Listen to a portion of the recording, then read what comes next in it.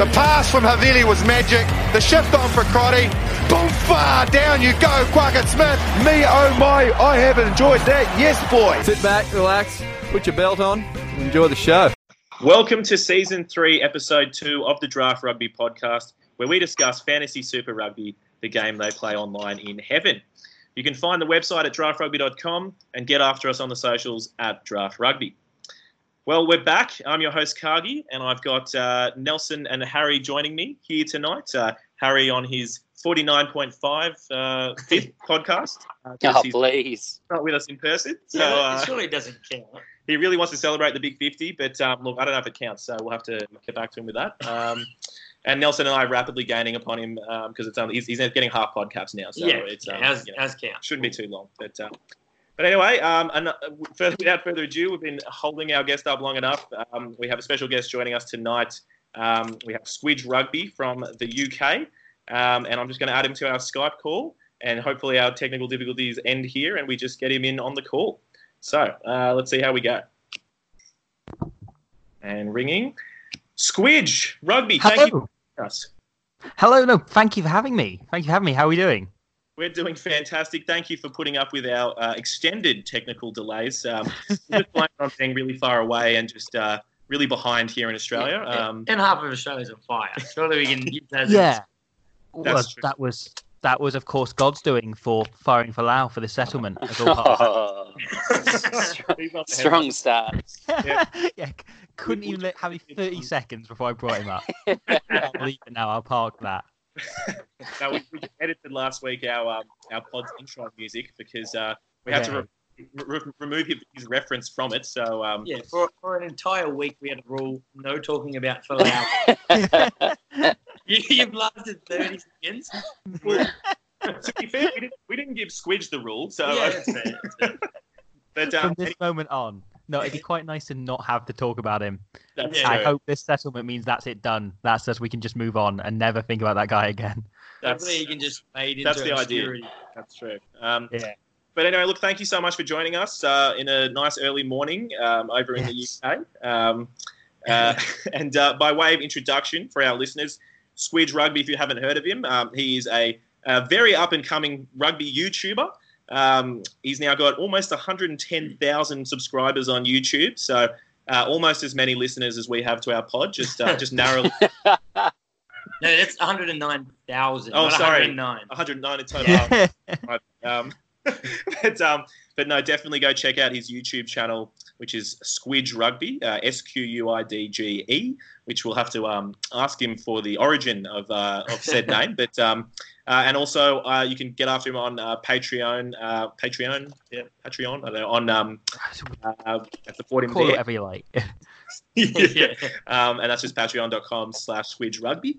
And on Twitter and all the other socials, Squidge Rugby, pretty consistent throughout that. So I guess we'll welcome and why don't we start with what is Squidge Rugby? What's Squidge? Thank you for having me. It's something my dad used to call me as a kid.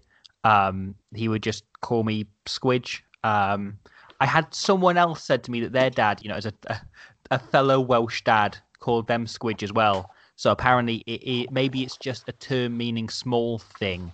I don't entirely know, sort of squishy small thing, which I suppose I was as a wee bab, and it sort of stuck a bit, and I used it a bit when I was in that age, about 14, 15, coming up with online usernames and so on, and it sort of stuck. It sort of worked. I liked it. I like it as a word, and it felt more different individual, and there's a lot of like blogs and YouTube channels and so on out there called like 22 dropout rugby or just some bit of terminology, and it felt different to doing that, so I went for just something that's hopefully more memorable than, because I mix all of those channels up. I mix all of the 22 the whatevers, it's still early here. That was as cohesive a sentence as I can get out yet. No, that's good, mate. Look, I mean, us in Australia here, we'd heard you previously, but it was really the analysis you were doing over the Rugby World Cup. It really was very, very insightful, and having their coach Warren Gatland coming across, and I mean he's been there for 12 years now, forever. Yeah, forever. So him coming back to Super Rugby and a lot of our managers and listeners just going to definitely be keen to hear your insights on how he may affect their players and their structure of rugby. So it's awesome to have you on board, mate. So cheers. Lovely to be here. Or not quite be here, but be here virtually. You don't want to be here at the moment, mate. It's all on fire. Yeah, mate, we're all over the shop as well. I mean, Harry's about 5 hours north of where we are in Sydney. Right. And I mean, I guess, sorry, actually, I've been a bit rude. I haven't introduced us to you as well. My name's Kargi, and sitting with me is Nelson. And joining us up from Port Macquarie, where he just wanted to get as close to the fires and test the self of Australia, is Harry, who's joining us. So, Harry, are you there? Yeah, man, I'm here. Thanks for the delayed intro. I drove through some extensive fires. I've literally just turned up at the house, and it is still here, which is good. Yeah, if you get a chance, Squidge, actually, if you Google Australia on fire, there's like satellite footage where you could see just like the smoke of the entire eastern side of Australia from space. It's just huge. Like, they're saying, yeah, like standing outside, like smoking 34 cigarettes a day. yeah, it's interesting. So hopefully that goes. I've just seen bits on the news, which it looks awful, but like most of the news coverage here is about the fact the UK is metaphorically on fire. But you've beaten us by being literally on fire. Yeah, for sure. But yeah, no, look. Well, thanks for giving us the origin of Squidge Rugby. It's also you've done well with a name in that I'm imagining you can get the domain and you can get the YouTube channel and you can get everything. You've nailed it on that front, which is very good. So yeah. There's not that many other people starting Squidge Rugby. Surprisingly, yeah. No, I remember actually when I started the thing, when I went to name it, when I came up with the name, I went and made the YouTube channel, even though I didn't put the first video up for about a month after that. But I did think like someone else might register this, and looking back, like who was registering that? Who was starting Squidge Rugby, and why was I so paranoid to get hold of that YouTube name? Anyway, sorry. Yeah, you're about to continue. Go on. Sorry. And I mean, all great rugby-related names are always something than rugby, like Squidge Rugby, Giraffe Rugby. Nice. Exactly. Yeah. To be fair, there could be some young Welsh analyst absolutely kicking himself that you beat him to it with your 109,000 followers. He's got 109 because he didn't quite bag the name. That could be it. It's 100% in the brand. Yeah. Look, we'll kick it off with the first question, mate. So obviously you've analysed Warren Gatland's teams a lot over the last sort of few years. So what we were wondering really is his features going to come across and transfer well into Super Rugby? And potentially what features do you think that could be, seeing as Super Rugby is a bit more of a running game, a little different to what you'd normally see a lot of the time in, I suppose, Northern Hemisphere rugby? So, how do you think he'll transfer? I think actually the people have an idea of how a Warren Gatland team plays, and I think it's actually not as definitive as that is necessarily what people think of as Warren ball, which, like, if you ever see Gatland asked about it, he always asks people for a definition and claims he has no idea what Warren ball is.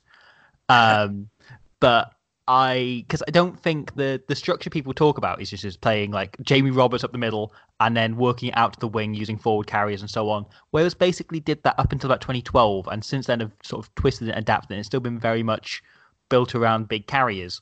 But it's not been quite in the same way, and he is far more changeable, I think, than people give him credit for. And I think the Chiefs will probably play quite a different style to how Wales have played. They'll still probably be built on getting over the gain line. That is the core thing that runs throughout all Gatland teams, from him being in charge of Ireland in the early noughties through to Wasps and then Wales. Like the main thing is just getting over the gain line, and then what happens there and how they go about it changes.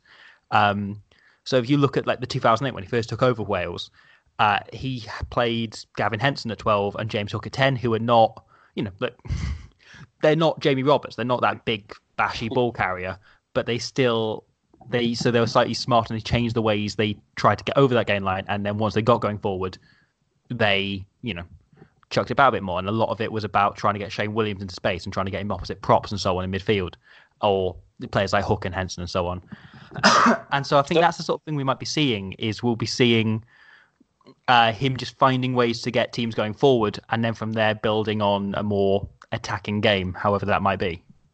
So rather rather than the conventional Warren ball, much more analysing the players that he has and try to find a way, maybe in a typical way of using big bodies to get some ad line, but really trying to actually, I guess, magnify how they can use their most talented players. Like in this case, let's say a Damian McKenzie or an Aaron Cruden. Yeah, absolutely. Like I'd expect to see probably a lot being built around trying to get tight 5 forwards playing opposite the likes of McKenzie and so on. Like that's the sort of thing I'd be expecting them to see, is just trying to twist the defensive defensive line out of shape and so on. That's the thing I think we'll probably be looking at. And there is also, like, just I've mentioned Jamie Roberts a couple of times, but like he was a fullback who played on the wing as well. So he won his first 3 caps on the wing and fullback until Warren Gatland went, this bloke's massive, why don't we play him at 12? And then moved him in. So there is something in it. It might be that he notices something that other coaches haven't about a player and can then change that about. Or it might be that he does something slightly different because he looks...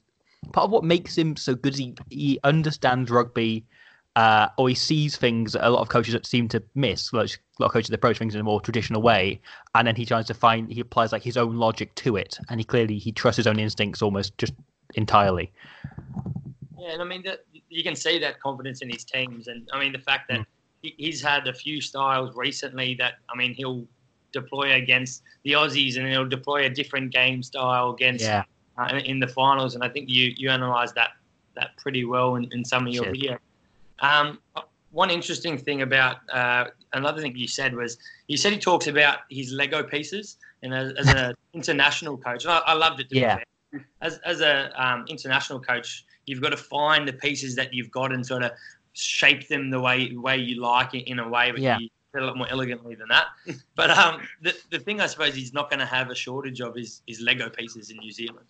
And there's a lot of new guys and some pretty big name guys, Naholo's brother and a few lightning quick and strong attackers. Do you think we're probably more likely in his first year to see him give these guys chances, or do you think he's going to sort of go with more of the established names, or he's going to share that time around with those players?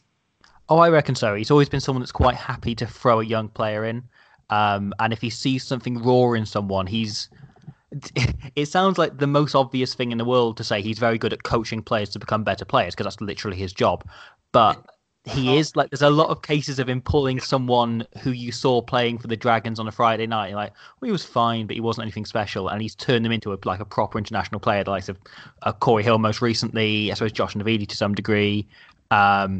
Then beyond, Lloyd Burns, Andrew Coombs, going back years, players who looked fine, and he's then actually, when he's got their hands on them, they've improved massively.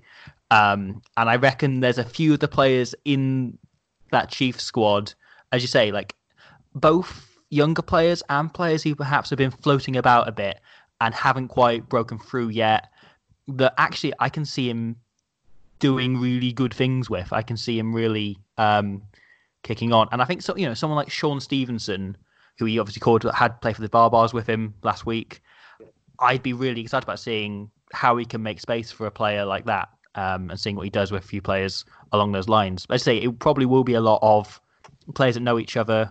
When his first game in charge of Wales, he picked 13 players from the Ospreys just because they played together, and he wanted that familiarity. Because if you're coming in as a new coach, you can't then be putting players that don't know each other in together. He made sure they were completely cohesive. So it may be that he starts like that, and over the course of the season, he builds towards it being slightly different. For sure. Really interesting to hear you say that, especially with him having his first press conference, I think yesterday, third day in the job, and the very first message that he put out there was very much the fact that he didn't feel he owed any loyalty to the All Blacks players, and that every single player was going to have to earn their spot. And he obviously was very quick to put out very early on in his career with the Chiefs that he's not going to be afraid to put people in and give them a chance if he thinks they deserve it. Which I think will be really interesting. And he's always been that kind of coach. He's always rewarded the kind of player that's come in and done good things. There's enough examples throughout this time with Wales where a player who normally would be one of the first names on the team sheet has been injured. Someone else has come in and taken the shirt from them and remained in. You saw it during the World Cup most recently. Aaron Wainwright came in when Moriarty was, had a knock and has kept the shirt since and started those semi-finals over him in the quarterfinals. Yeah. Yeah, spot on. No, that's really interesting. That's exactly the type of information that our fantasy managers are going to be interested in. So the Chiefs are normally a very exciting team, and particularly they score loads of fantasy points. They might not even win the game sometimes, but they'll outscore the other team because just run the ball at all costs. And particularly like talking about, there was certainly a concern about whether new players will be used or not. So, I mean, last year they brought in, I'm not sure if you know, Etene Nanai Satura, who's a 19-year-old sevens player, and they brought him in. And he was absolutely tearing it up on the wing, you know. So I guess there were some people thinking with Warren coming in that being a bit more of a conservative head, that, you know, maybe that would mean he would be playing a bit more safe. But, I mean, I think also, you know, stepping down from being an international coach to a Super Rugby team, I kind of feel like it's his license to do whatever he wants, like to reinvent himself. You know? I mean, I think the guy looks like he's been coaching Wales. He's been playing Northern Hemisphere rugby. He looks like he's been falling asleep and just getting older and older for 12 years.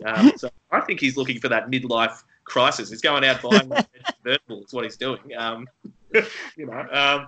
So I think it's been very interesting. But I was also just going to say on your point about, it sounds obvious just talking about he's good at picking players and coaching them. But I was going to say, look, we're Australians. We just watch. We don't know how to coach anyone apparently. So we just watch our players go across to New Zealand or overseas and then just get amazing. And it's so we completely know what you're talking about. But yeah, it's going to be very interesting to see how Warren gets on. But do you think? I guess onto one of our next questions. I'm not sure. He's been playing a lot in France, but it's going to be very interesting to see how Aaron Cruden slots back in. He's going to be a kind of leadership figure in this Chiefs team. Have you seen much of him in the Northern Hemisphere? And I guess I know he's had a very injury-riddled few seasons. Yeah. But is there, what can we expect? I guess if so from Aaron. I mean, I've always rated Aaron Cruden really highly. I think he's great. He's been a really mixed bag at Montpellier. He's had some games where he's just been completely anonymous. Some games where he's taken risks that when none of the teams come off. But I think part of that is just not having players who are entirely on his wavelength, having players who aren't entirely reading what he's doing in a way that, like, you look at Finn Russell at Racing at the moment. Part of the reason people are talking about how well he's playing this last season since he came back from the World Cup is because every player is reading and somehow expecting what he's doing. And a lot of the time, Cruden had backs who were expecting to take a safer option or to take something different, and it wasn't quite working for him. And so I think perhaps, even though, as I say, it's been a bit of a mixed bag, he's not been like Lima Sopawang. It just hasn't worked at Wasps. That hasn't gone very well on the whole. Like maybe 90% of the time, he hasn't quite worked as they hoped. Cruden's been a bit more 50-50. But I think slotting him back in with the likes of Leonard Brown, who is just very good at reading the play around him, and with, you know, the rest of that Chiefs team, and hopefully, as you say, with Gatland, who is good at just working out what he wants from each fly half. Hopefully, I'd think he should look a bit more like it, because I think even when he wasn't playing well, he was doing interesting things. It wasn't like he just completely just sort of froze up or became a different player. He didn't quite fit the team he was playing, and I think at times Cruden. So yeah, I'll be really interested to see him back. He is older than he was. What was it? 4 years ago now when he left, and he isn't quite there as well. But I can see him being certainly very solid, and they've got Mackenzie there as another option. I suppose he can, shift to 15 as well. But yeah, I'd be interested to see it. I'd be cautiously optimistic about how he's going to go. True. We're all keen to see Damien Mackenzie just go straight back to fullback. He was, I think, for 3 years in a row, the top fantasy scorer in Super Rugby. Oh, nice. I mean, the run meters he would make, the line breaks, everything, just absolutely crazy. So just tore it up. Despite him wanting to play fly half, we actually think he just wants to prove that he's better than Beauden Barrett. So, you know, now Beauden's moved to fullback. He's like, fine, I'll go back to fullback now. That's fine. You know, he has actually every position. He has Beauden ends up a hooker. Yeah, that's right. He has actually apparently put his hand up this year to say he wants to spend the season at fullback as well. So Aaron Cruden's main competition is going to be a young guy called Tian Falcon, who's coming off a couple of big injuries as well. So surely Cruden gets a very good chance to establish himself there as well as the senior leader. Okay, yeah, that'd be good. That'd be good to see as well. And obviously, having 2 international scrum halves with him as well. Yeah, they've got a lot of talent there to I suppose, base that back line off. One other thing we're pretty interested in, especially in the forwards, do you think is he more typical to rely on certain positions for heavier work rate? Like, say, his locks, things like that. They've lost Brody Retallick, so they're going to have a few sort of fresh guys in there. Does he tend to get those guys running more, tackling more? What do you think that's sort of going to... how's that going to shape the team with losing Retallick, and is he going to get them working hard in the locks in the back row? I think it is almost the universal thing amongst all Gatland teams. He likes a really high work rate amongst forwards, and he also has a bit of a thing for a utility forward, for someone that can cover basically lock and anyone in the back row. So Tyler Ardron does that. I suppose Luke Jacobson to some degree as well, but he's got a couple of options there. He really likes that kind of player who can just slot in anywhere. But yeah, I think he likes every position to have quite a high work rate, other than Tighthead, really. Tighthead, he's always been quite happy to just scrummage. But if he can find... So you look at a lot of the locks he's called in. I think the best examples are less someone like Alan Wynne-Jones, who is just extraordinary and always will have been, no matter who the coach was. Instead, players like Corey Hill, I mentioned Andrew Coombs earlier, these players that come to mind. Jake Ball, etc. These players who actually, when they came through with their club, were fine. Like Jake Ball was always a big carrier. Corey Hill was always a solid line-out option. But Luke Charter is another great example. But once Gatland got hold of them, their tackle counts went up quite a lot, because he's always been very big on fitness and on making sure players are in the best possible condition and able to make as many tackles and make as many carries as possible. So I do think you mentioned the second row. I think that will be a big case of it, is the handful of second rows they've got, obviously having lost Retallick, will be forced to work hard. Also, if they're not being Retallick there, it means there isn't someone who's always going to be in the team. Because, I'm saying that, Gatland's quite happy to drop a star player, but no one's actually dropping Brody Retallick when it comes to the end of the season. And not having him in the team might motivate those 3 or 4 other players beyond Ardron they've got, to think, actually, I've got a shot here. Actually, I could be well in this when we come into that tail end of the season or in the big games. As I say, because it's all built on work rate rather than talent, especially in those forwards. And Hooker as well is similar. Like, he likes a hooker with a big work rate. And you look at the way that... So someone like Richard Hibbard, who was always good scrummager, etc., big carrier, actually came in to make far more tackles when he was the first choice Wales hooker. That was the reason he managed to win that shirt, because he started actually developing that work rate as well. And that's very much the thing he works for, rather than, impact in big moments. It's actually being there all the time. Yep. It's interesting hearing you talking about the locks and Tyler Ardron in particular, because he plays a lot of 6 and 8 as well. And I think his preferred position is out in the loose, but he's been named at lock with the inexperienced players that he has around him there.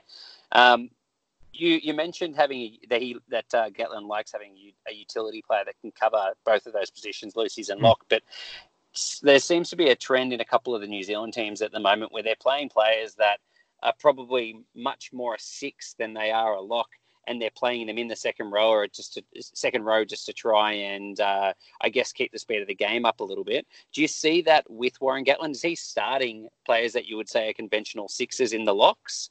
Or is it more that he has that utility to cover that position? Not really. There's been a few cases of the other way around. So, I keep talking about Corey Hill. It's weird. But he asked Corey Hill to play some games at 6 for the Dragons, so he knew he had cover there. Alan Wynne played 1 game for the Ospreys at 6 last season. I think it's more the other way around, to be honest, which is interesting. Right. I said he likes a player who can comfortably play all of them. So, you're going back to... Recently, it's been Steve Shingler. Oh, sorry, that's his brother, Aaron Shingler. But before that, you had Ryan Jones, you had Jonathan Thomas, you had James King, you've had any number of them. So Ardron kind of slots that mold. But there has been, and I think that's quite interesting. Now you say it. There's been a lot of mobile, certainly Southern Hemisphere 6s and 7s covering in the second row, whereas typically Gatland's gone the other way around, and he hasn't looked to, he's looked to separate them where he can. He hasn't been always constantly doing it, but he likes locks to be able to cover 6. Yeah. Well, that's music to Cargie's ears as a massive Tyler Ardron fan. Any I love him. Player named at lock that can play in the back row most of his time is going to be massive for fantasy managers. So music to his ears. Yeah. Exactly right. I think that's just highlights some of the differences between Northern and Southern Hemisphere rugby. I think the line out. I mean, set piece obviously in general in the Northern Hemisphere is much more important, I guess. Whereas down here, particularly in Super Rugby, it's just about just throw the bloody thing in and let's get moving again. Yeah. I mean, the Chiefs will take more quick lineouts than actual lineouts. Through the season. Just be throwing it, 40 metres across to Damien McKenzie. Doesn't matter where he is, just chuck it into him. Just get it to him. Yeah. It's interesting with Tyler. I think we mentioned to you, we're hoping to get him on the pod. We're still hoping to get him on the pod at some point. But he was saying he had a really good time over on the Barbarians tour, and he was saying from day one when he gets back, he'll be straight into Warren's ear of so the number 8 jersey is what I'll be wearing. Yeah, that's So we'll have to see how he goes on that. I don't expect that'll happen. I think he'll probably be playing lock, but no, class player for sure. Yeah, I love Tyler Ardron. He's genuinely one of my favourite players in the world. I think he's fantastic. I say he plays about 14 different positions. He's one of these players who's just always doing things. He's always there. He's always involved. He carries well. He's got great hat. Everything. I love him. I think he's brilliant. He's clearly about the nicest man in the world. He's great. Absolutely, yeah. He had a great time. He was really good for the Ospreys over there for a couple of years. Yeah. And then he was Canada's one good player this World Cup. Literally, yeah, absolutely. So, Squidge, sort of, I suppose, like Eddie Jones, I don't know if it's more of just a Northern Hemisphere thing, or we see better analysis of it, but I mean, England do it a lot, and you've broken down Wales doing it, where off a kick-off, they seem to have these multi-phase set plays, which work typically against Australia. They're targeting someone with a kick, and in New Zealand, targeting someone with a kick, going for a steal and trying to go for a drop goal in that first 40 seconds. Yeah. Is something that over his time he's done a lot of, or is it sort of that's a pretty big example, or is it something we should expect to see in Super Rugby with Gallen? It's something that's actually off kickoffs fairly new, I think, over this World Cup cycle. There's a few cases, if you go back with Gallen in particular, just to keep focusing on him, in which he's clearly called a move to be played off the first line out or the first scrum. As like this will set the tone. I suppose the most famous example was a few years ago against the All Blacks when Wales put 15 men into the line out and mauled it over from there. From the first time they got into the opposition half. So there were 3 cases in the first half of Wales going for the corner from really kickable penalties, and twice Priestler mistouched, which meant that we didn't get that line out until the second half. So there's a few things like that. That's just a sort of the most visual, memorable example.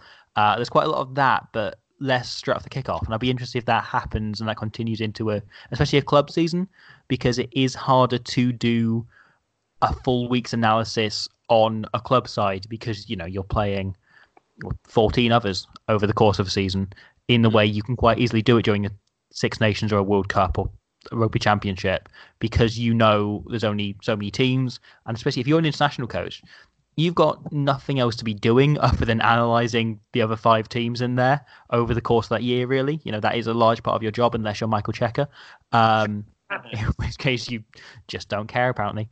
So yeah, this is a tangent. On Checker, did anyone else think he was joking when he said they didn't analyse? It's like, oh, well, he's gonna come out and analyse the finals really, really well, and he's got some stuff up his sleeve. And then he turns up and he's just clearly not thought about anything different other than himself. I mean, first few times he said it, I thought he was joking. And then it became clear, like, there's something there. Like, he's not doing the level of analysis. Even if he's doing some, it's not a focus for him, I guess. Apparently they had 3 full-time analysts on staff. Okay. I heard from the Wallabies. So they must be doing something. Matt Tamua came out late in the pool stages and said that they were holding a lot back for the finals, but I mean, they never did any of it, so they held on a little bit too long. I don't know what they're expecting. Give it to Corey Beattie. Yeah, that's right. The game plan, I think, was we're breaking off, but give it to Falau for a long period of time. Yeah. So he lost that one. I interviewed Dave Rennie last week for a Pro 14 thing, and I made a point of sneaking a question in about how much analysis he does, and apparently it's quite a lot, so that's reassuring. Excellent. Yeah, definitely sounds like a good thing to do. He wanted to get it down on paper really early on in his campaign. Just lots of analysis. Yeah, no, great. All right. I will watch the Six Nations. yeah, we'll watch other stuff. Yeah. No, that's very good. Yeah, all right. Well, look, I guess the next thing to talk about. Thanks. That's very insightful on Warren. I think that was that's certainly what we were looking for. Was again, what to expect with him coming down. He has been up in the Northern Hemisphere for quite a while. And speaking of people coming down from the Northern Hemisphere, this is a player that I think a lot of fantasy managers won't know much about. And he is signed up with the Auckland Blues. It's youngster Joe Marchant. Oh yeah. So we're kind of really interested by that move. And so look, just for context, Marchant is 23. He's already got 3 caps for England. He's got 55 for the Harlequins, 22 tries. So he's been getting into his rugby from a very early age, and he's been an absolutely sensational player. If you watch his highlights, some of the tries are pretty insane. But look, I mean, he's an out and out 13. He's played all of his time at outside centre. And we're particularly interested in his signing because I guess it coincides with Rico Ioane, who has made his intentions very clear that he will be playing 13 or that he wants to play 13. And they've listed, the squad release, they've listed him at centre. So That's interesting.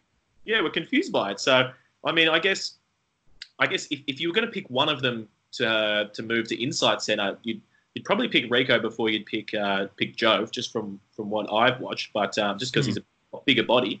But I mean, Joe looks like he could play almost any. To me, he looks like he could play on the wing. He looks like he could probably play fullback. Yeah. But sorry, no, go on. No, I was going to say it's just it's an interesting time in his career as well. I guess at 23, just seemed momentum to come down to New Zealand. So what do you think about that? Yeah, no, I was just going to say I actually know someone who played age grade rugby with him. As he played 10 at an early age. And this guy played in the centre. His big boast is I got picked over Joe Marchant in the centre. Nelson thinks he was better than Michael Hooper back in the day. Never said it, mate. Really? Oh, please, Nelson. Anyway, well, he's being very quiet now, so we'll move on. Okay. But yeah, just say he's played most of his rugby for Quins at 13. He has played a bit of 12 from what I've seen, so he could move there. But I think it's a really interesting thing seeing him go to Super Rugby, and I think we could be seeing more players doing this, more players who aren't quite, who are in or about the starting 15 in the Premiership or the Pro 14 or even possibly in France, starting to move to Super Rugby and try it for a season. I'd be surprised if he stays more. He's just signed a 1-year deal, hasn't he? Yeah. Yes. I'd be surprised if he stays any more than that. But I think this could be the start of something. I think this could be the start of more young players doing it. Because we saw the odd Andy Gould or James Haskell going as a bit of a a day out, really, a bit of a trip. Yeah. But I guess he's in that right stage of his career, right? Like the top players over in the Northern Hemisphere aren't going to get paid enough to come down, whereas this is his opportunity to develop, make a name for himself, and come back and actually push into a starting side in an international team. So it makes sense. Yeah. Oh, absolutely. Yeah. Yeah, and this is it. He'll definitely develop as a player for playing the different style of rugby that happens in Super Rugby. He'll be a better player for coming back, and just for even if it wasn't for the fact that I think it will suit the way he plays, it will suit the way he likes to play with the ball in hand. Regardless, just playing a very different brand and a different culture will help him develop and become a different player and become a better rounded player.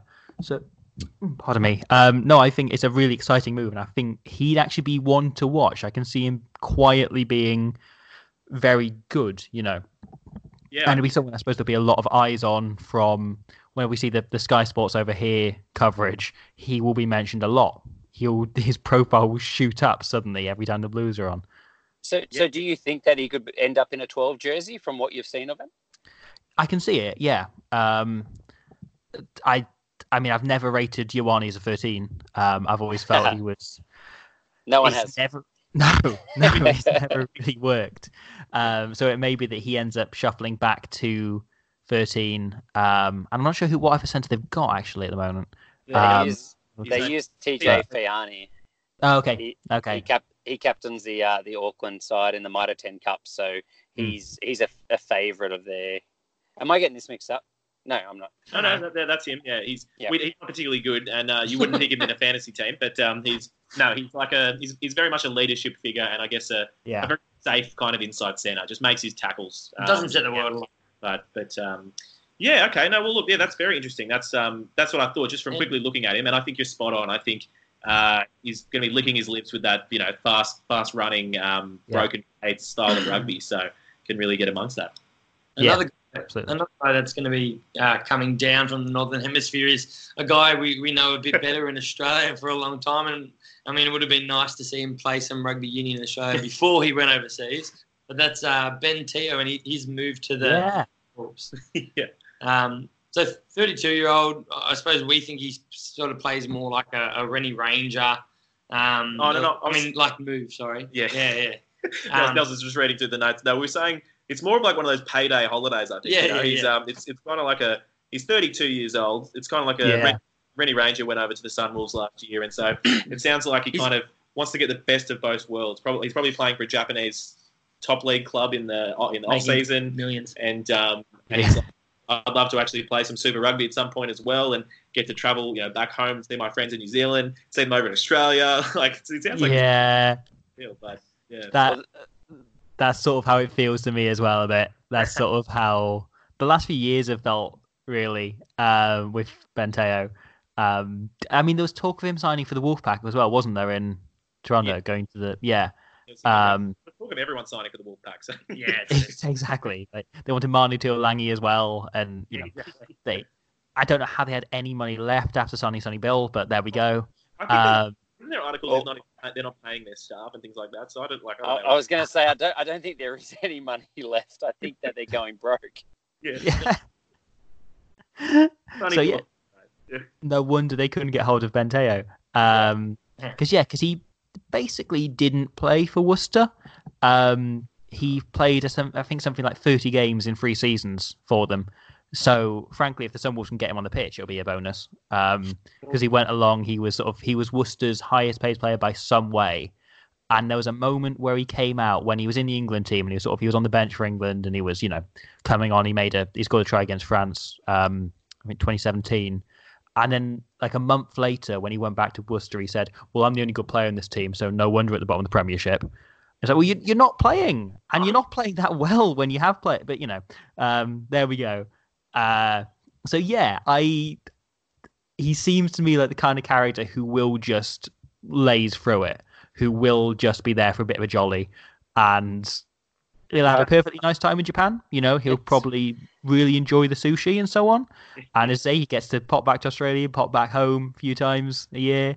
I would be surprised if you'd get much return after putting him in a fantasy team. Yeah. Well, to be honest, the Sunwolves win 1 or 2 games a year, so generally none of their players are performing that well.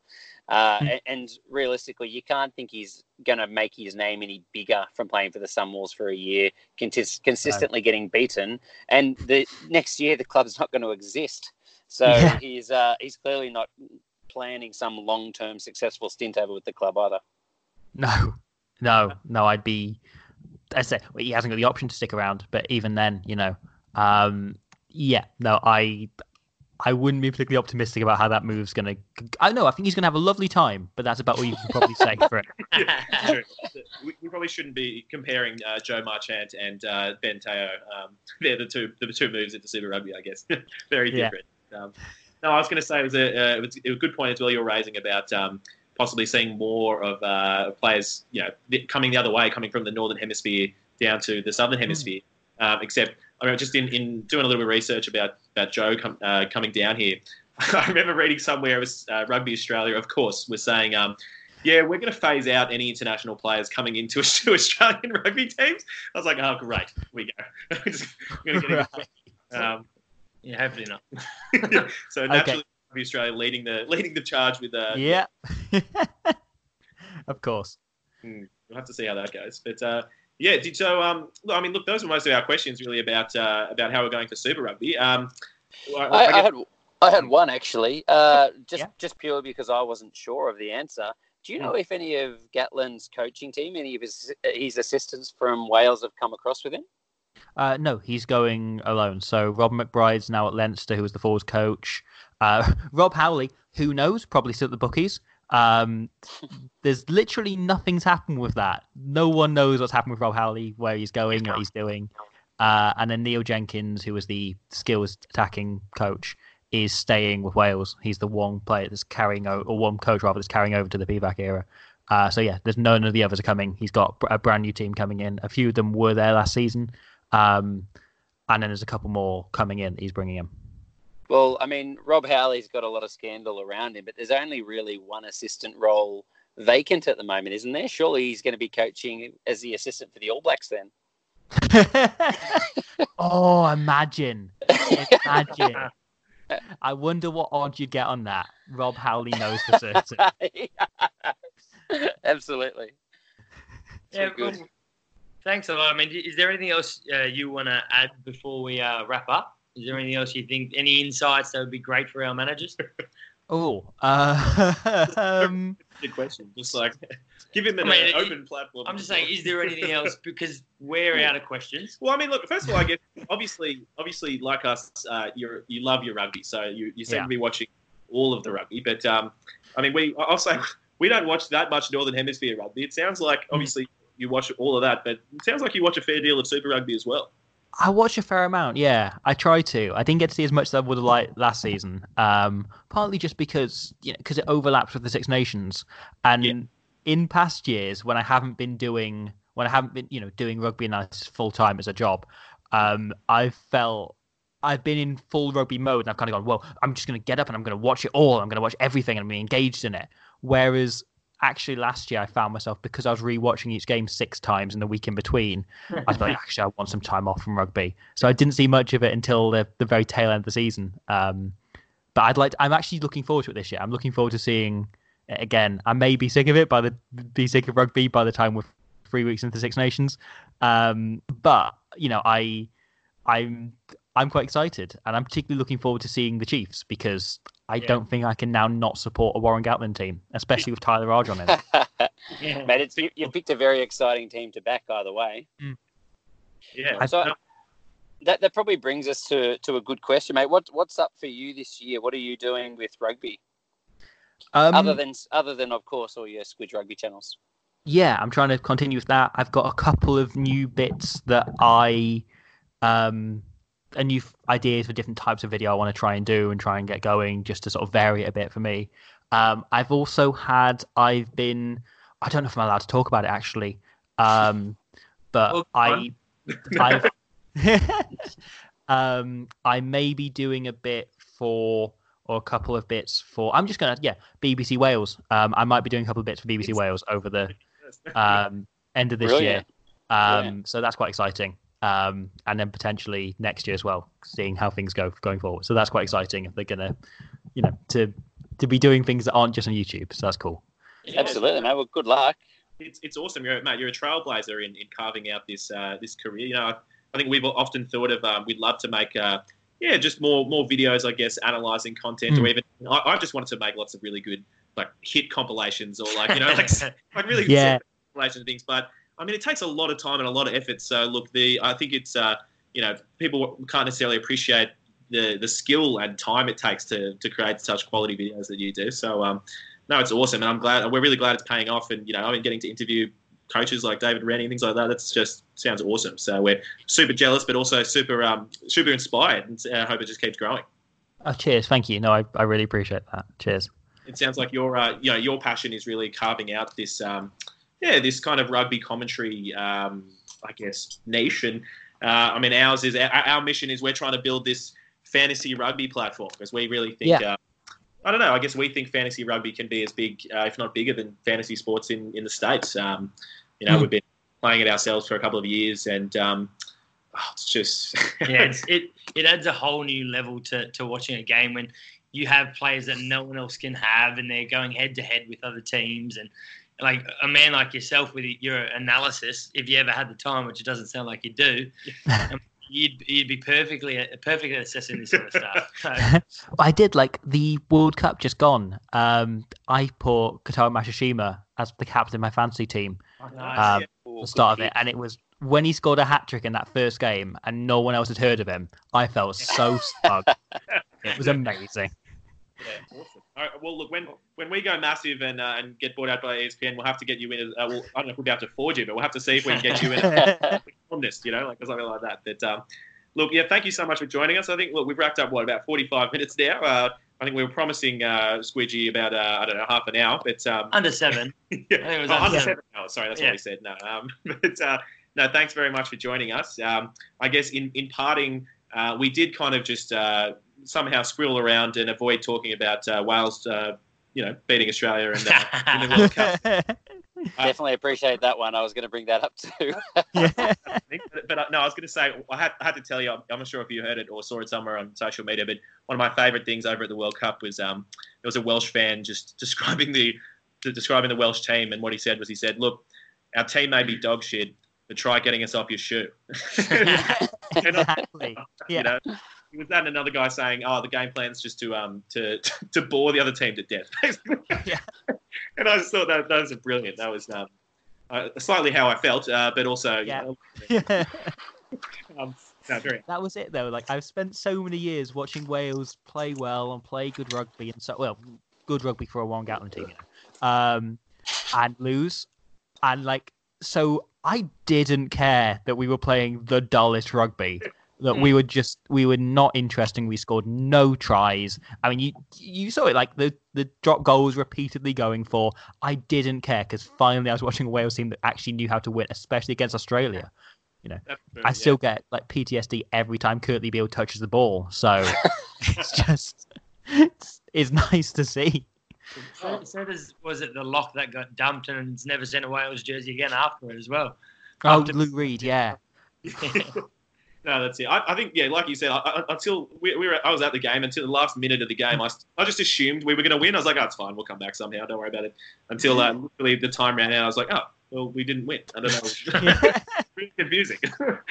I was there. I had quite a friendly elderly Japanese man next to me, who could see how clearly anxious I was about the fact that, again, I felt, we can't possibly win this. This can't happen. This doesn't happen. We haven't. It was a fluke last year. It can't happen again.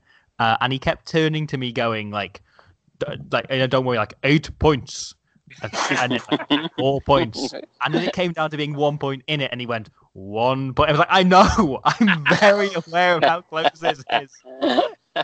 Then Patrick knocked over that penalty, and he got 4 points, and that's okay. That's okay. You can survive that.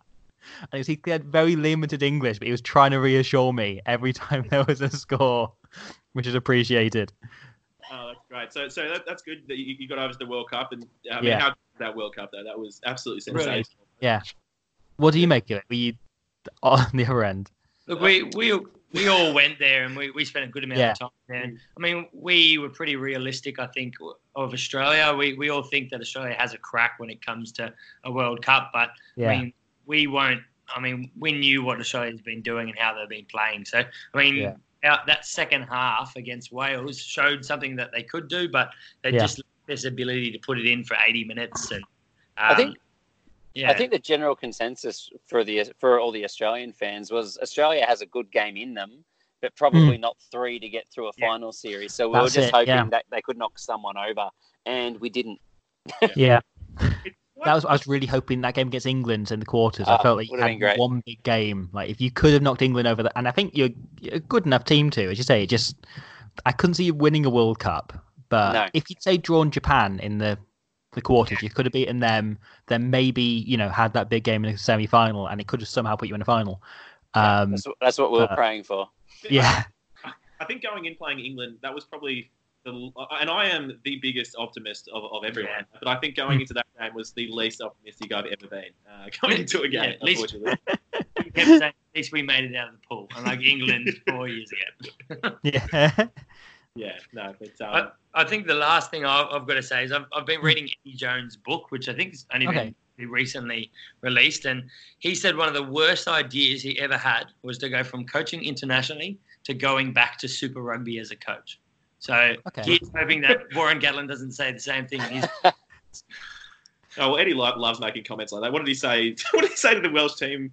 I think Warren was saying, "Oh, they've played their final." And then Eddie went, "Oh yeah, well, enjoy the runner-up final." Yeah, that was fun. Yeah, well, I don't know what there is to say to that. Yeah, that's. I'm sure that'll be blown up in the media. It's probably already in the UK media. Probably it was a bit. Remarks for Warren. Yeah. It's like I miss the days in which Eddie Jones was Japan coach, and so we only heard about him once a year.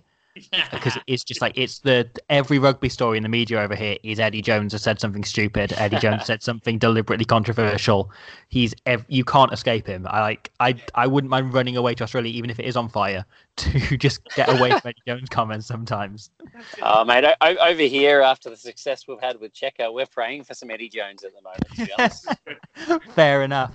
No, I see how confused the English rugby journos would have been though, because obviously the English media is harsher on most sporting figures and coaches than most in the world. Aussie. But Eddie just loves it. He'd be like, "Bring all of it at me. Come at me with everything, because I'll eat this up." And they would have just been, "We can't take this guy down. I don't know what's happening here." It's like, and he does as well. Like he's constant, and he's clearly loving it. And there's a lot of things he just says as a laugh, like he's amusing himself, that people then take seriously and bring up 3 years later. Like, as you say, there's most of the rugby media here are used to coaches meaning what they say. They're not used to Eddie Jones. Yeah. Yeah, so I think, mate, we have picked your brains. We've kept you on here for a long time.